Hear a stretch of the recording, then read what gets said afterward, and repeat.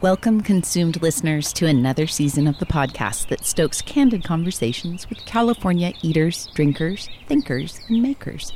And speaking of stoking, I'm stoked you're here. How California is that?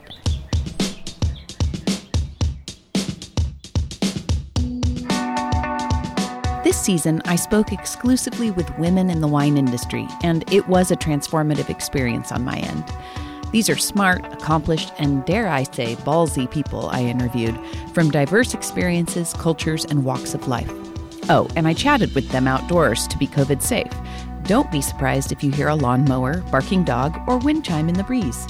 This is my backyard. Welcome. I want to say something here about one of my biggest supporters and cheerleaders, Ranchos de Ontiveros Wines in California's Santa Maria Valley.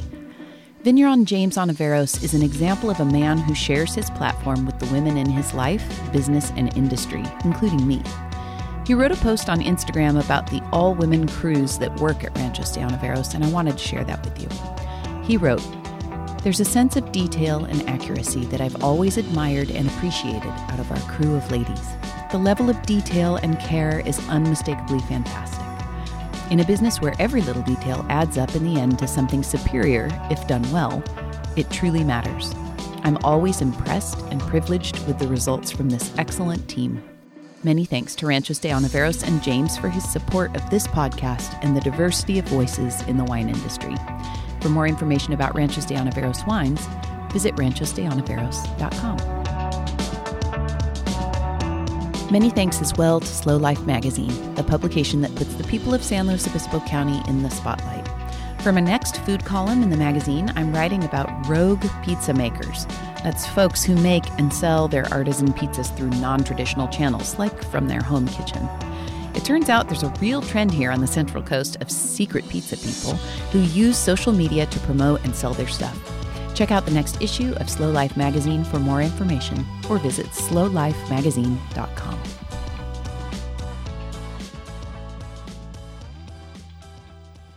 R.H. Drexel has been part of the wine industry since she came of age to drink, and she's worked with many of the greats, Opus One, Caymus, critic Jeb Dunnuck, and many others. She has also built her own webzine called Loam Baby about wine culture, and she has a newsletter called Holy Cow, with the COW standing for Child of Wine. But for all her high-level involvement in the wine industry, socializing, traveling, drinking, etc., Drexel's a down-to-earth woman who is kind, creative, and open to growth. She gets vulnerable here about her mental health, her admiration for her friend Robert Parker, who is the world's most famous wine critic, and how California's Central Coast and the great outdoors have helped heal her. Enjoy this talk with R.H. Drexel. Well, R.H., I'm so pleased that you're here. Thank you. You're welcome. I think you mentioned that you've been in the wine industry since you were 21 years old, and that's kind of unusual. Yeah, I grew up in the Napa Valley, and in an immigrant family. We came to the new country in the late 1960s, and we eventually made our way up to Napa.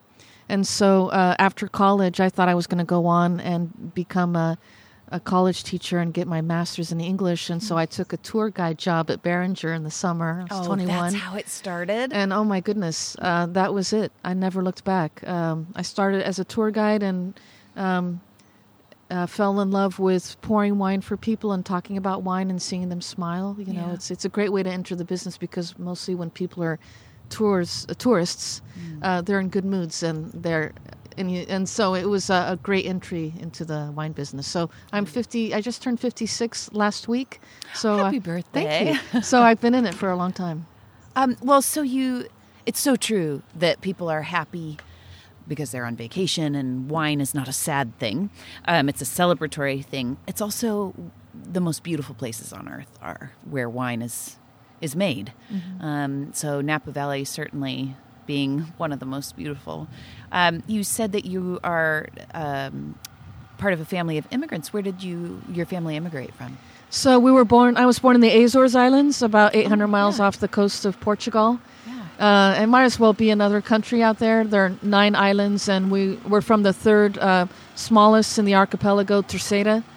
And simple people, mostly fishermen and dairymen on the islands, and when my parents immigrated here, it was just because it was an opportunity to have their kids grow up with more than they had. Maybe some people don't. My father plays guitar and is very involved in the Portuguese community. My mom's a Portuguese poet. And so I think because of that, I've always been really into the immigrant community here in California. And so perhaps more so than some other Azorean immigrants, I go out of my way to try to connect with people that I can hopefully learn from, because I came here as a really little girl. So anytime I can learn about the Azores, from someone that's immigrated there, from there, I'd love to. Yeah. Yeah. Have you been there before? I haven't, if you can believe that. I'm really hoping to go this year, or the hope was to go this year, and I don't know now if it'll be safe to travel, but if not, then definitely next year. My wife and I really want to go to the Azores, and that'll be my first time since being born there, so it'll be quite a thrill. Cathartic, hopefully. Yes, I think so. Yeah. What does your wife do? Well, my wife was, like many people, laid off during COVID, but she was working at the Atascadero Zoo. No, we love the Atascadero Zoo. Isn't it a sweet little zoo? 6 acres of, and it's so wonderful because they really are, they're accredited and they really care about conservation and education, and knowing a little bit about how the animals are cared for and taken, looked after there. I feel really good about our community zoo. I think it's great. It is great, and flamingos are my favorite exhibit. Oh, aren't they? Aren't they great? They're so great. I love that. Well, now I have an in with the animals, which I appreciate. Yeah, they just recently opened back up, and so we're hoping she can return to work soon. She needs to get her vaccine first, and all that stuff. A year off. Yeah, it's time. Well, let me ask you about with the wine industry, you've had a pretty storied career with lots of different angles to it in the wine industry. When you were at Beringer, how did that begin? How did it shoot off from Beringer into some of these the writing gigs that you've got going? Yeah, so the industry was very small when I started in the Napa Valley. There were literally didn't feel like a lot of wineries on Highway 29, and so at the time there was a winery that had just been built. In fact, when I was at Beringer when I found out about a tour guide position at Opus One, and at the time, it was a partnership between Robert Mondavi and the Baroness Philippine Rothschild, rest their souls. And so because the valley was so small and I took that job, right away I got thrust into the real thick of Napa Valley because at the time everyone wanted to see Opus One, and they had a lot of parties there and a lot of high-profile press from the wine industry and just in general. And so I cut my teeth there, and from there I was headhunted by another winery called Caymus Vineyards. And at the time, after leaving Opus One, Caymus became very famous for a wine they were making called the Special Selection Cabernet, which they're still making. But then back then it was very trendy.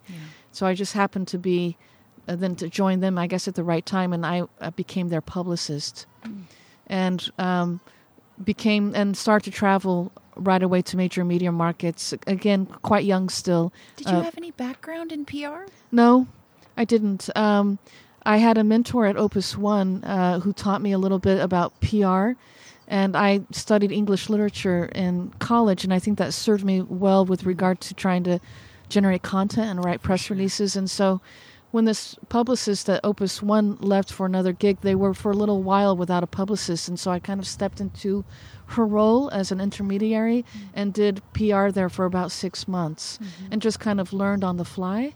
And then it came as I was hired as their director of communications, and so it became my full-time position, and that's when I really met a lot of wonderful writers, and they inspired me to want to write about wine.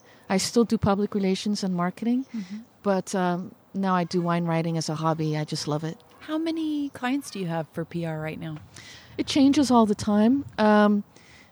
During COVID, the list dropped off considerably. And so I'd say right now, at any given time, I have between 50 and 20, rotating carousel of clients. And some I've been with for a very long time, and then others come and go for projects. It's a really wonderful job. I'm so grateful for it. I mean, self-employed, but I just love the biz. Yeah. Mostly small guys that... everything. Really? It's really important for me to not only represent the vigneron kind of producer. And then I also represent very high-end Napa Valley producers, bootstrappers that barely have anything in the bank, and then chain brands.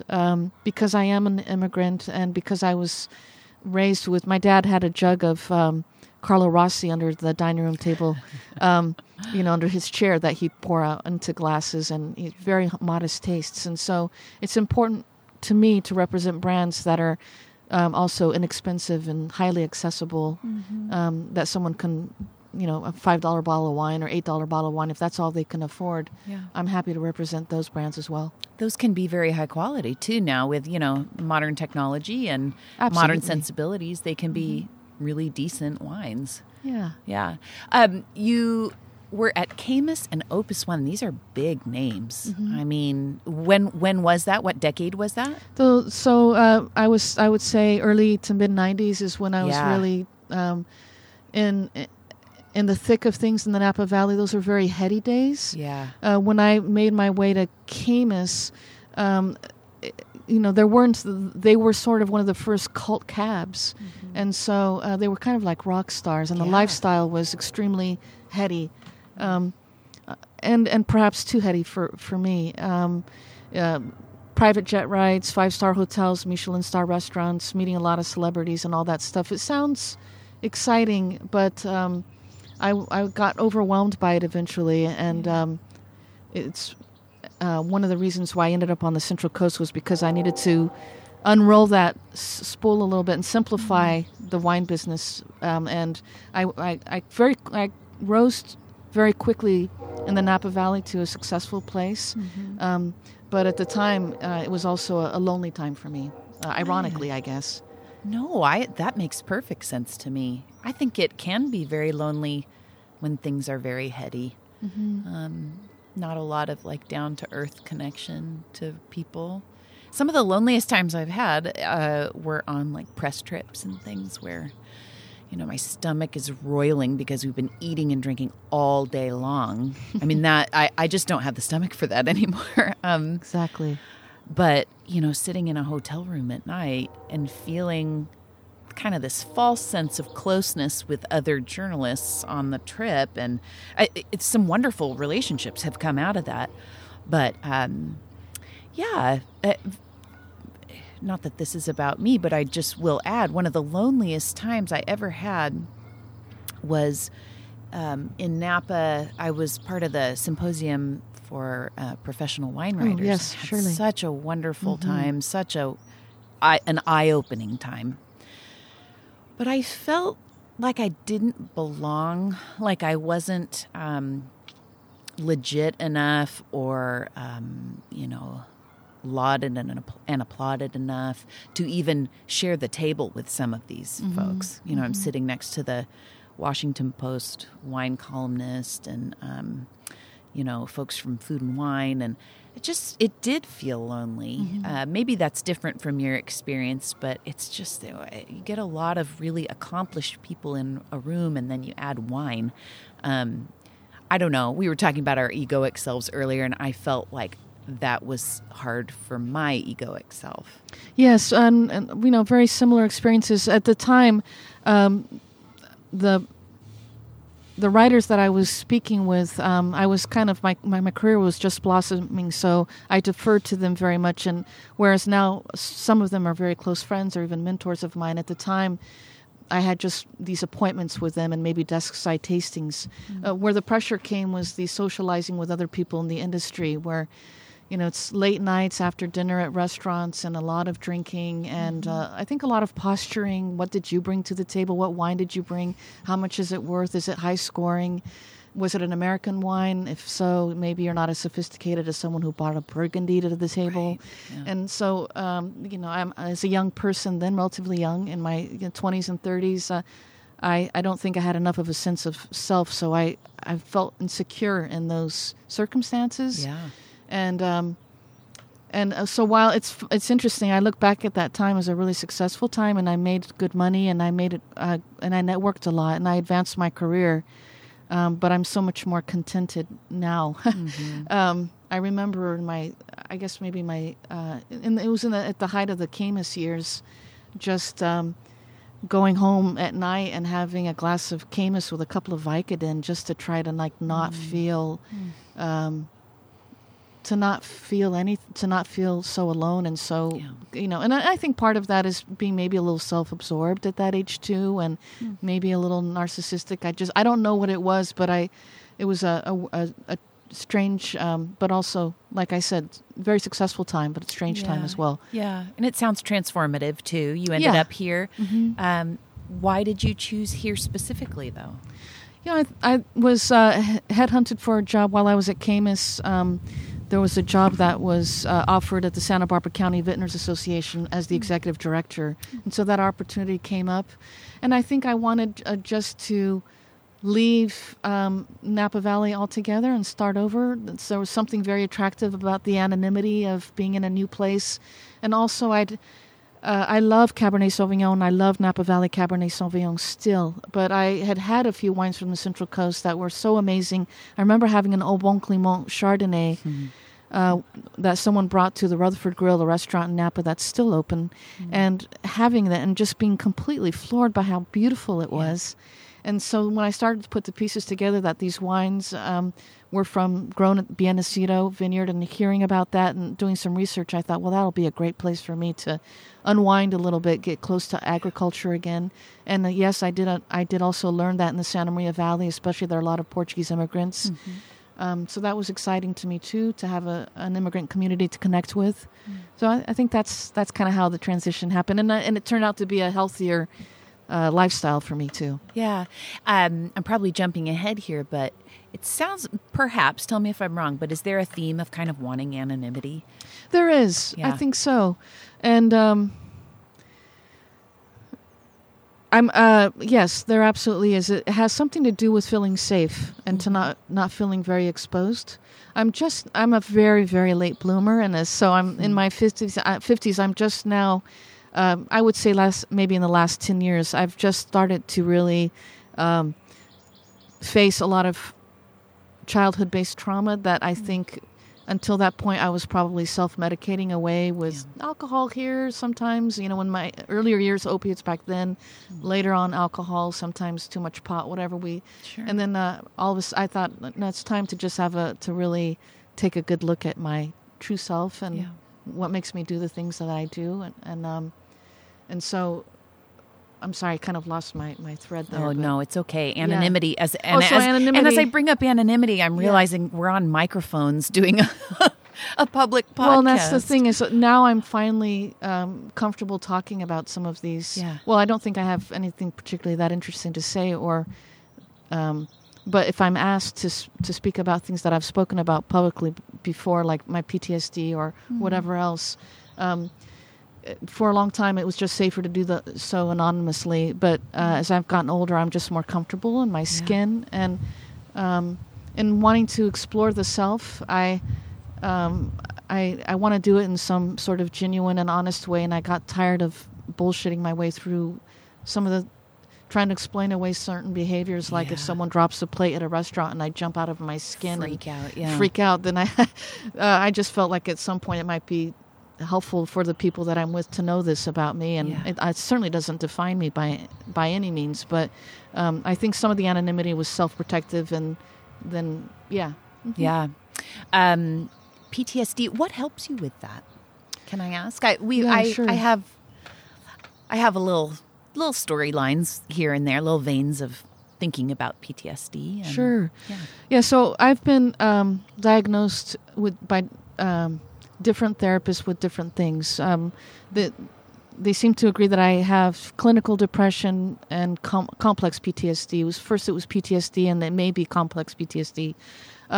What all of this means to me is that it's information. The way that I have come to, in fact, I oftentimes go into complete remission with my PTSD and with my clinical depression, and it's a combination of meditation, judicious use of cannabis, plenty of exercise, long walks, a lot of communion with nature.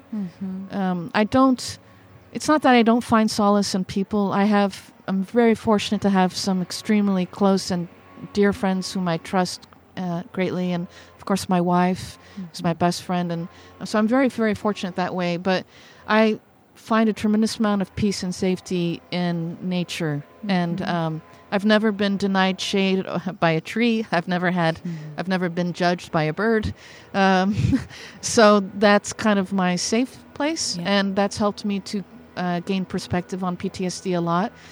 If I can feel safe in the world and know that exists, I can bring those experiences back into my everyday life and be able to calm myself to...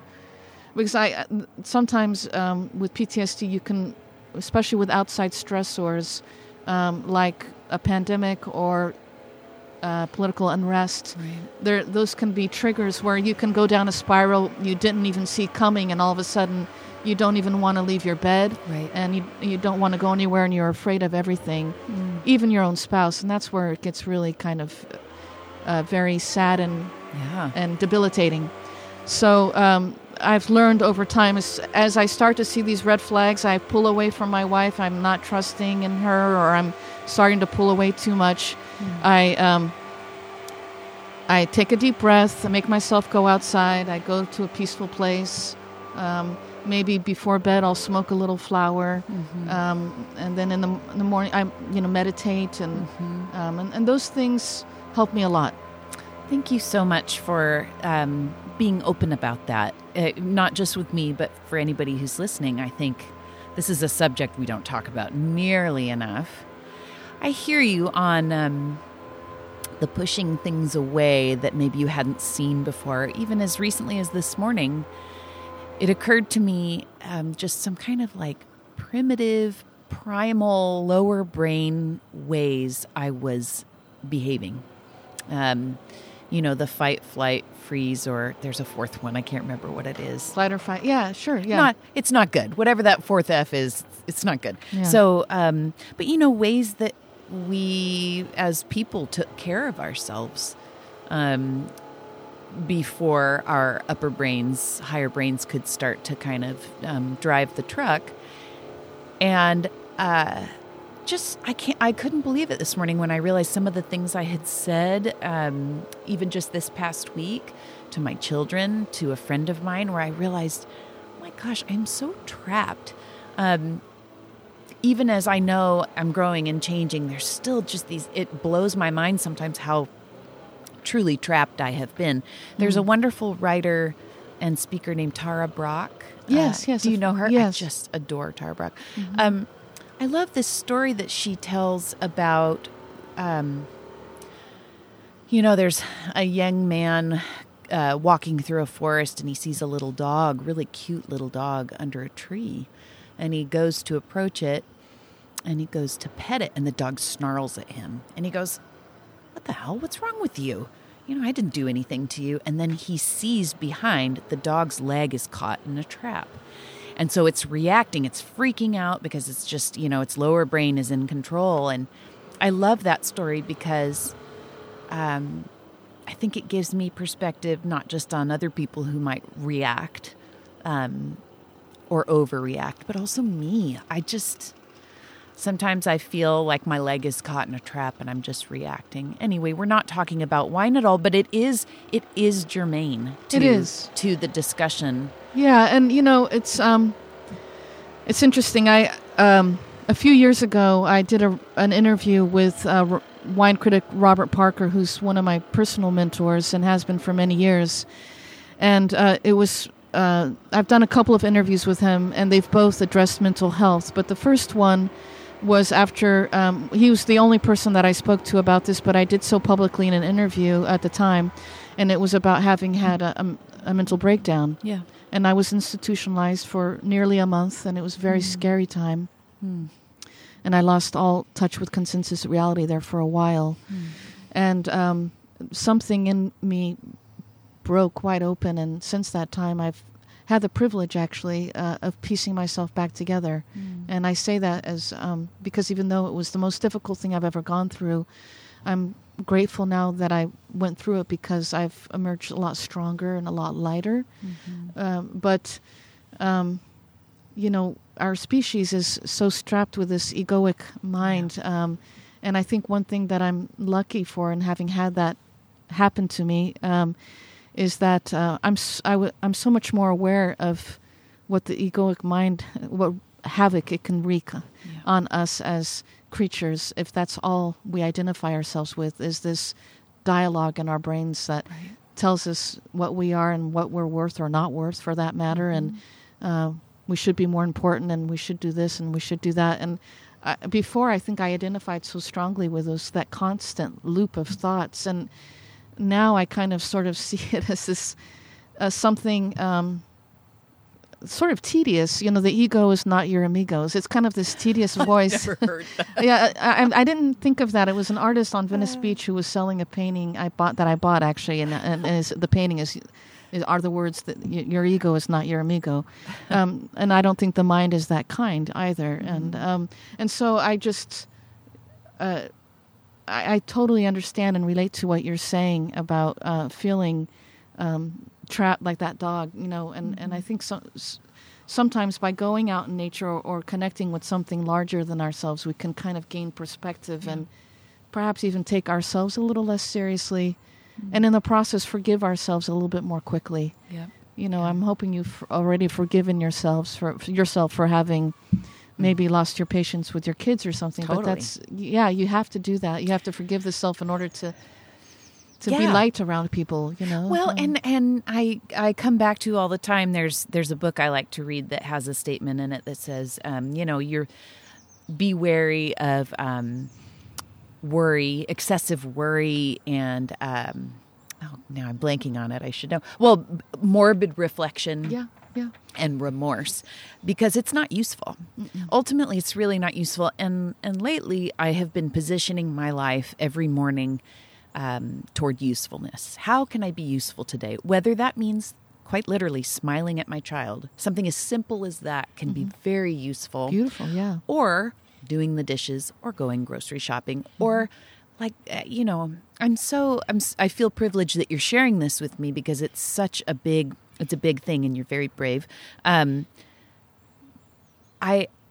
feel like I'm in service to humanity. I don't mean to sound too grand, but when we talk like this and it's open to other people, something moves forward. And so I'm being useful right now, and so are you. And so, that's been kind of the North Star lately. But if I keep that North Star, I can't, morbid reflection, I think, is just the best way to encapsulate that. Yes.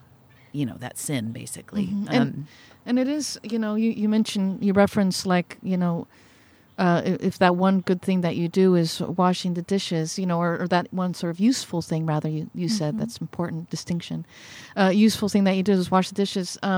That's also an opportunity to meditate, to sort of be present, and that's really where it's at. That's where you can actually stop all that sort of morbid reflection. Reflection. Is it because there's no room for it if you're absolutely enjoying that, washing of the dish and washing that coffee mug that you bought maybe at Point Reyes on a vacation with your husband, and it kind of, and just being grateful for the little things that you have and wiping them down and putting them back in their place is a lovely practice, and I think that is being useful not only to yourself but to all those plates and to the cupboards and to the people who will use them. All of that. It's we really do pay way too much attention to ourselves, I believe. Yeah. There are some people who don't. There are some people who move through life and there is not a lot of ego involved. There's not like the video camera on the mind. Yeah. They just walk through life and they do things and they respond appropriately. And I mean, everybody has their problems, but I feel you on the egoic thing. And I connect deeply with people who struggle with that, for sure. And I connect, I think it's becoming more common ever since the age of the internet and social media. And now unfortunately, children and young people coming up in the wine business, I think about them all the time. The pressure to post on Instagram and what did you drink and who are you hanging out with and what psalms do you know and what restaurants are you eating at. And I was going through that in my 30s, but and 20s, but I didn't. God, the pressure, if I had to post that and have everybody see it, that would have been even harder than it was already. So I have a lot of sympathy for people who are, there's so much pleasure to be had in the wine business, but if it is mostly about wanting to finesse the perception of your life in such a way that you'll be liked more, then you're missing a lot from it. And so, as you can see, I'm not a big fan of social media. I've canceled all my accounts, but LinkedIn, and I feel so much better for it. Yeah.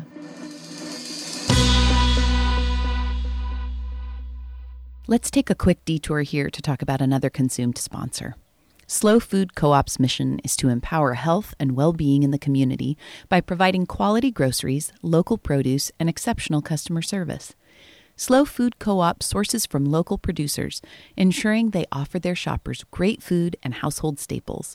Slow Food Co-op is your friendly neighborhood grocer, maintaining non-GMO standards and a variety of organic selections.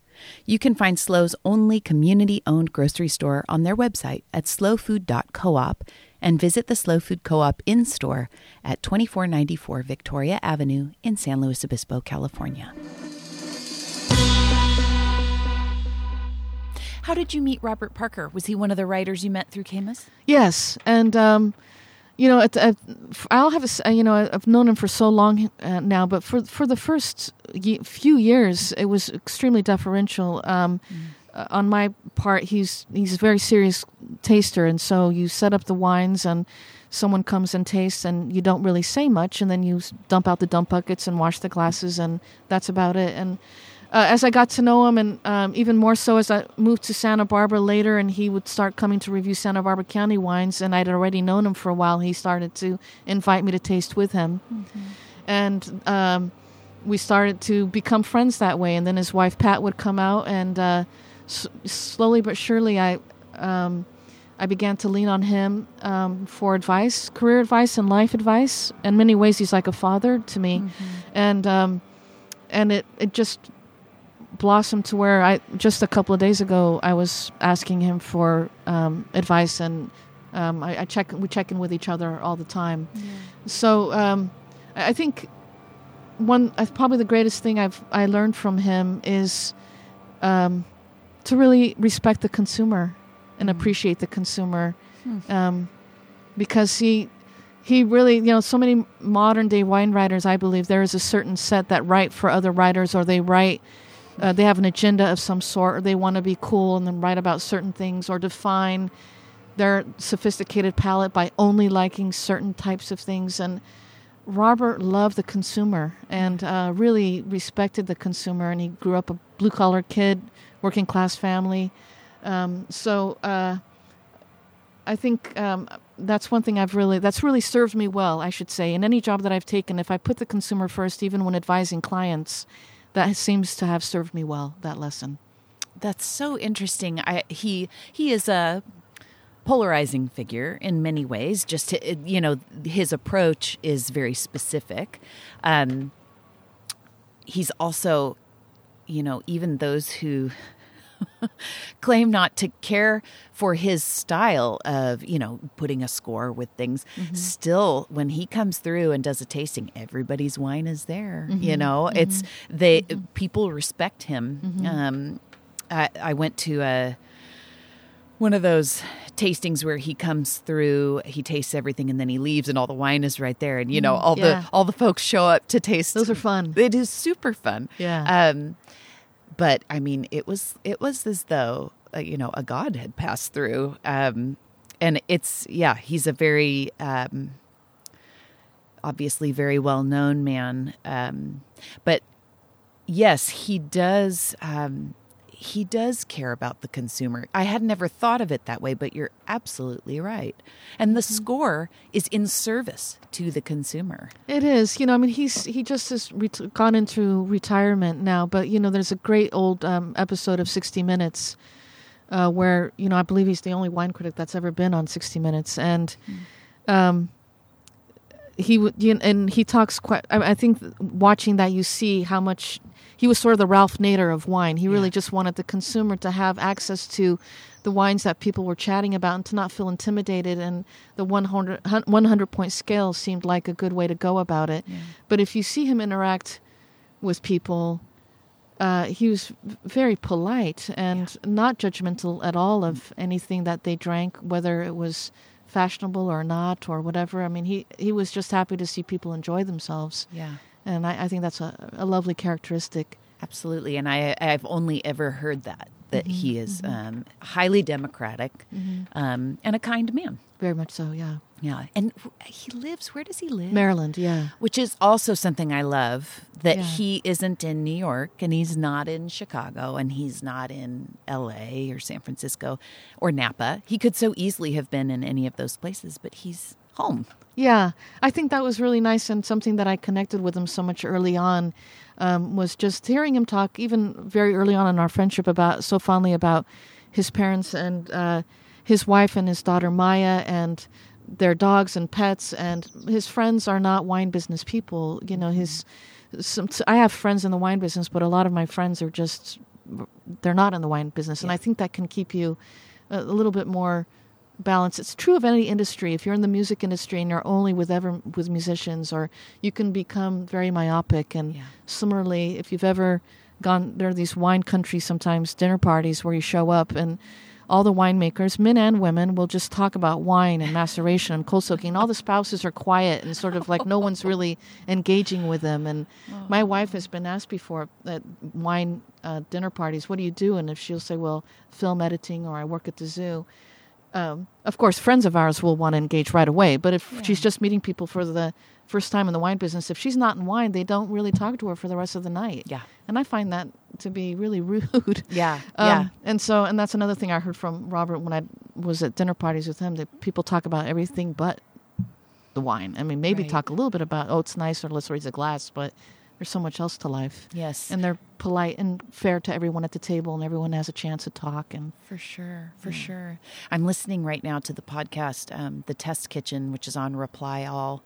It's all about how Bon Appetit kind of imploded over the summer with their editor-in-chief. And they talk a lot about the cool kids in this podcast, and how you had to be a cool kid to hang with the editor, and he was the one who made ultimately assignments and stories, and then it gets into inclusivity versus exclusivity, and there were a lot of people who were pushed out, and when he was pretty much forced to resign in the summer, it had a long trail before it. It wasn't just the one incident that forced him out. It was a whole accumulation of events, and that cool kids thing, I struggle with that so much. Well, just when you describe the dinner party scenario. that yes, of course. That brings up so many feelings for me. And if your cool wife, who works at the zoo and is a film editor, isn't getting engaged in conversation, imagine what it's like for my husband, who's a software programmer. Yeah, Nobody wants to talk about that. Or, the home improvement projects that he's doing, or what he's reading lately. There are times when, talk about lonely. I mean, I love wine. Obviously, this whole season is people in the wine industry. But that cool kid club thing really turns me off. And it's also just really boring. I'm sorry, can I say? It's just really boring when that's all you want to talk about. Yeah, and it's tedious, and it just seems to fly in the face of so much of what people say about wine, and even some of the cool kids on their Instagram accounts about how it brings people together and all this stuff. And then, when the rubber really meets the road, do they allow it to really bring people together? I've been in situations before where I've been at events where or even restaurants. I'll give you an example of a restaurant where a sommelier, I was kind of in the background and just hanging out with some friends, and the sommelier would come and sort of make fun of occasionally of people who maybe ordered a Rombauer Chardonnay, or somebody ordered or asked if there was Josh Cellars on the list or something. And they thought that was very funny, and sort of portrayed them like peasants. And I just thought, that's just so silly and tedious. because you can surely like a wine that's maybe a little bit more nuanced than Josh Cellars, and you can know more. But why would you think you're more sophisticated because they're putting a different beverage in their body? If you stop to think about it and really pull back, it's absolutely ludicrous, the elitism and snobbery in wine. And that spills into so many, dinner parties, and even people gather and, oh, what'd you bring? Oh, this is cool, this orange wine, or this, that, or this, that. And someone else, maybe a younger person or someone who's maybe a little not sure, brings a Meiomi, and all of a sudden it's like, oh, God, they brought that, and they don't even bother opening it because it doesn't have any place next to these Burgundies, and Meiomi's just for chumps, and so they put it in the kitchen and make a joke about it, won't even share it. I mean, come on, folks, that's just very silly, isn't it? Yeah. I think it's very silly, at least to me. So anyway, yeah, the cool kids phenomena also bothers me a lot, especially surrounding wine and food and music and things that should bring anyone joy, unequivocally and without question. If you're not hurting anyone, well, who cares what you're drinking, really? Right. I mean, I collect wine, and I take wine seriously. And do my wife and I drink Meiomi at home? No, it's a little sweet for my palate. I'm an old broad, and I like something light and something that goes with food, and not very high in alcohol because alcohol affects me more than I'm in my 50s. So these are personal choices. Right. But goodness gracious me, does that mean my palate is better than someone who drinks Bud Light for dinner? Actually, I'm not being coy here. I sincerely believe that does not mean that. That doesn't mean that at all. I don't even know. I mean, I could go on and on about what taste even means philosophically, and what that, so we all have our own tastes. And one thing I will agree is that I like to see people have pleasure and to have fun. Yeah. And so that's why I'm in the wine business, and that's what I love about it. But all those other little categories and things are very tedious to me. Yeah, well said. Well, so you have, in addition to your clients and PR that you do, you have a magazine called Loan Baby. Yeah. That is just, it's like, maybe I obviously don't know everything, but I feel like it doesn't get enough attention. It's really lovely. Thank you. It is in print as well as digital, right? Yeah, the woman's issue was solely digital. I couldn't afford to get it printed, so I don't accept advertising. I print them all on my own dime. It's $10,000 an issue. Yeah, right. It's expensive. It's for me to print, and then I give most of them away. I do sell them on the website, but I also print them up and send them out to give attention to the people that are featured in it. So I spread them around. I send them to chefs and to artists and to regular people and to other wine writers, and give them away to kids. And it's just a little zine. And I think the reason that it's relatively unknown and probably will always be is that there's no regular publishing schedule. Yeah. It's done on the fly, and it's a hobby. So I love that. I love that you're like, it's mine. I'm going to do it when I want to do it. I mean, for a brief time, there was a wine critic that tried to purchase it, Antonio Galoni. The purchase did not go well. We had a falling out over it. Oh, shoot. And so I was never paid for it. I took back ownership of it. And no one will ever get my baby again. So now I publish the Holy Cow newsletter. So Holy Cow, COW stands for Child of Wine. And I publish that for free. And then occasionally I'll put together a issue of Loan Baby and publish it. And it's free online. And then if someone wants to buy a copy, gosh, I think it's $5 a copy, or I don't know what it is. Which is great, which is reasonable. Yeah, and and then but like I said, it was never... I have goals for writing fiction. I'm writing a novel I'm almost finished with. And oh, my word. I'm very impressed. That is hard. That's hard. But in terms of my wine writing, it's just a very, very fun thing that I'll never make money on, nor would that ever be the intention. And even my fiction writing, I doubt I'll make money on, but it sure is a lot of fun. I know that's something that people don't understand, especially young writers trying to get in it's not necessarily something you do for money. It's something you do because you have to. Yeah. Yeah. In fact, the first draft of my novel, I ended up burning because it sucked so bad when I read it back. And I realized that I had been writing it for an audience. I'd been writing it to sell it. And it was just cliche upon cliche. And then it wasn't. So I started all over again. And now it's actually free therapy, which is much more rewarding. But it's probably also not very marketable, and that's okay. Well, and if it goes well, it goes well. And if it doesn't connect, fine. But it is free therapy. Yeah, and there's no expectation. I think that's the beauty of it, is I don't want to ever foist any sort of expectation of success upon it, because it wouldn't be fair to the characters who I'm learning from, and it surely would not be fair to me, you know. Yeah. Anne Lamott said that... have you read Bird by Bird, her book? Sure have. Oh, gosh, I love that book. She's amazing. She is. I actually got her to sign it. No way. At a reading, and Awesome. they were her handlers were really specific about, you can't take a photo of her. But my friend did, of me getting her to sign it, and it means the world to me. Lovely. I know. But she said, what is it she said in there? Oh, her students so desperately want to get published. Get published. And she tries to say, the point is not getting published. The point is the writing itself. That's where the gift is, not in the publishing of the work. Surely there's a gift in connecting with your readers. But really, it's about doing the work to get something finalized. That's where the gift is. Oh, yeah, that's the fun part. Right. And then, it's interesting because you can connect with people through the writing process without ever publishing too, I believe, and this is where I start to sound like an old hippie, which is what I am. But I think you start to expand your consciousness so that you are more aware of others and the internal lives of others. And so you become more approachable and more open. Yeah.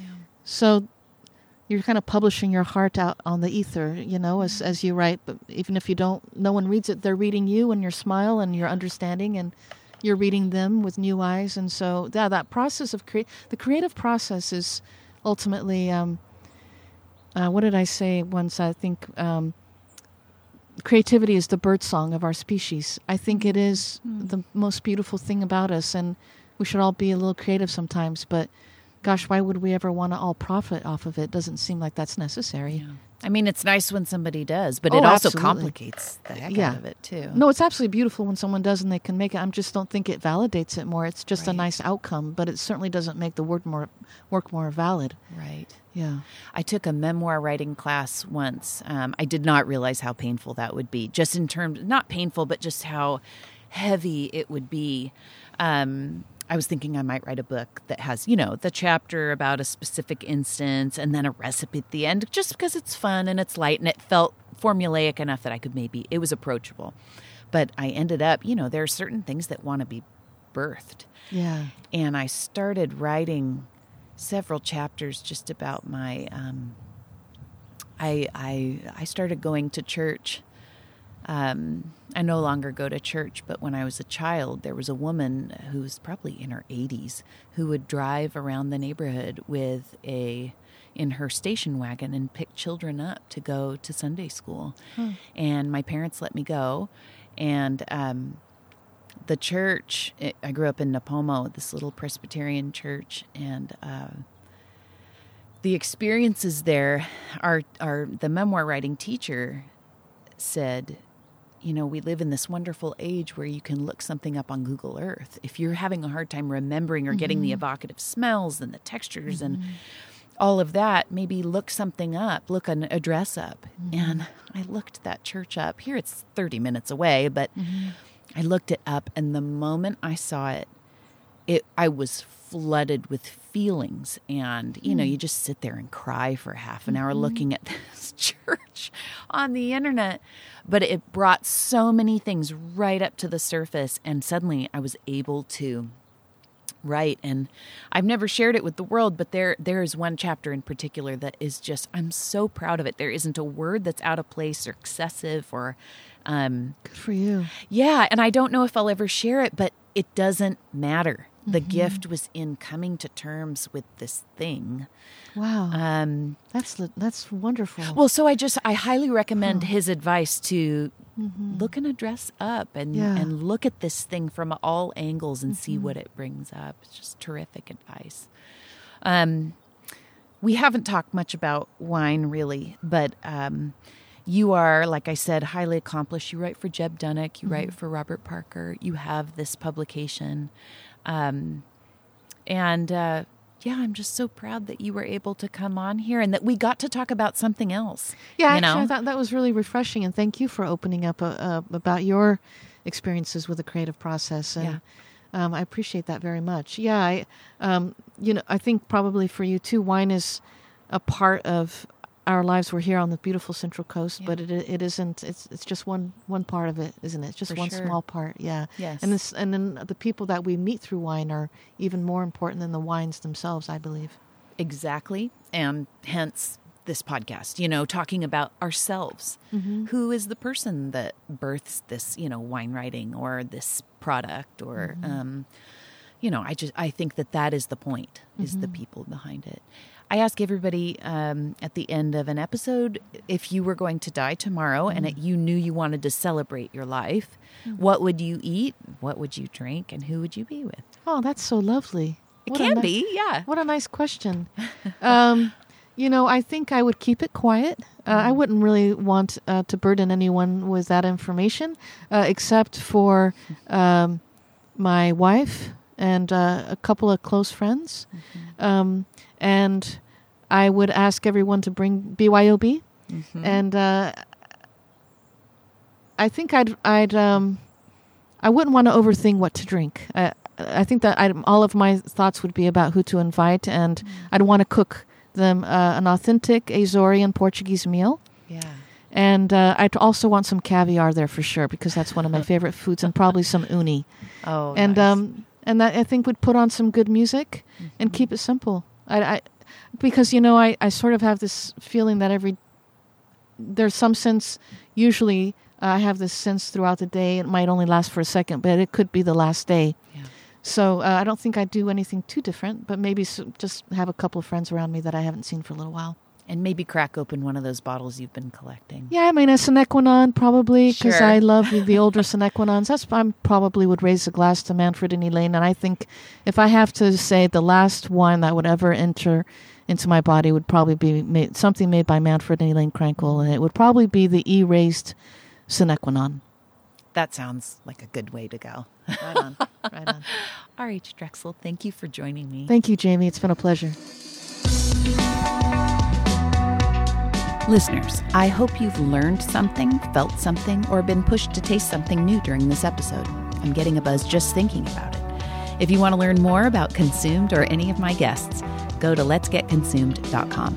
Very special thanks to my stalwart editor, Chris Lambert, who helps me out when he's not working on his own project, the wildly popular true crime podcast, Your Own Backyard, about the disappearance of Cal Poly student Kristen Smart. There's new movement in that story, by the way, so look the podcast up right now. Also, if you like Consumed and think more people should hear it, please review the podcast wherever you like to listen. That always gives me a thrill. Okay, until next time, I'm Jamie Lewis.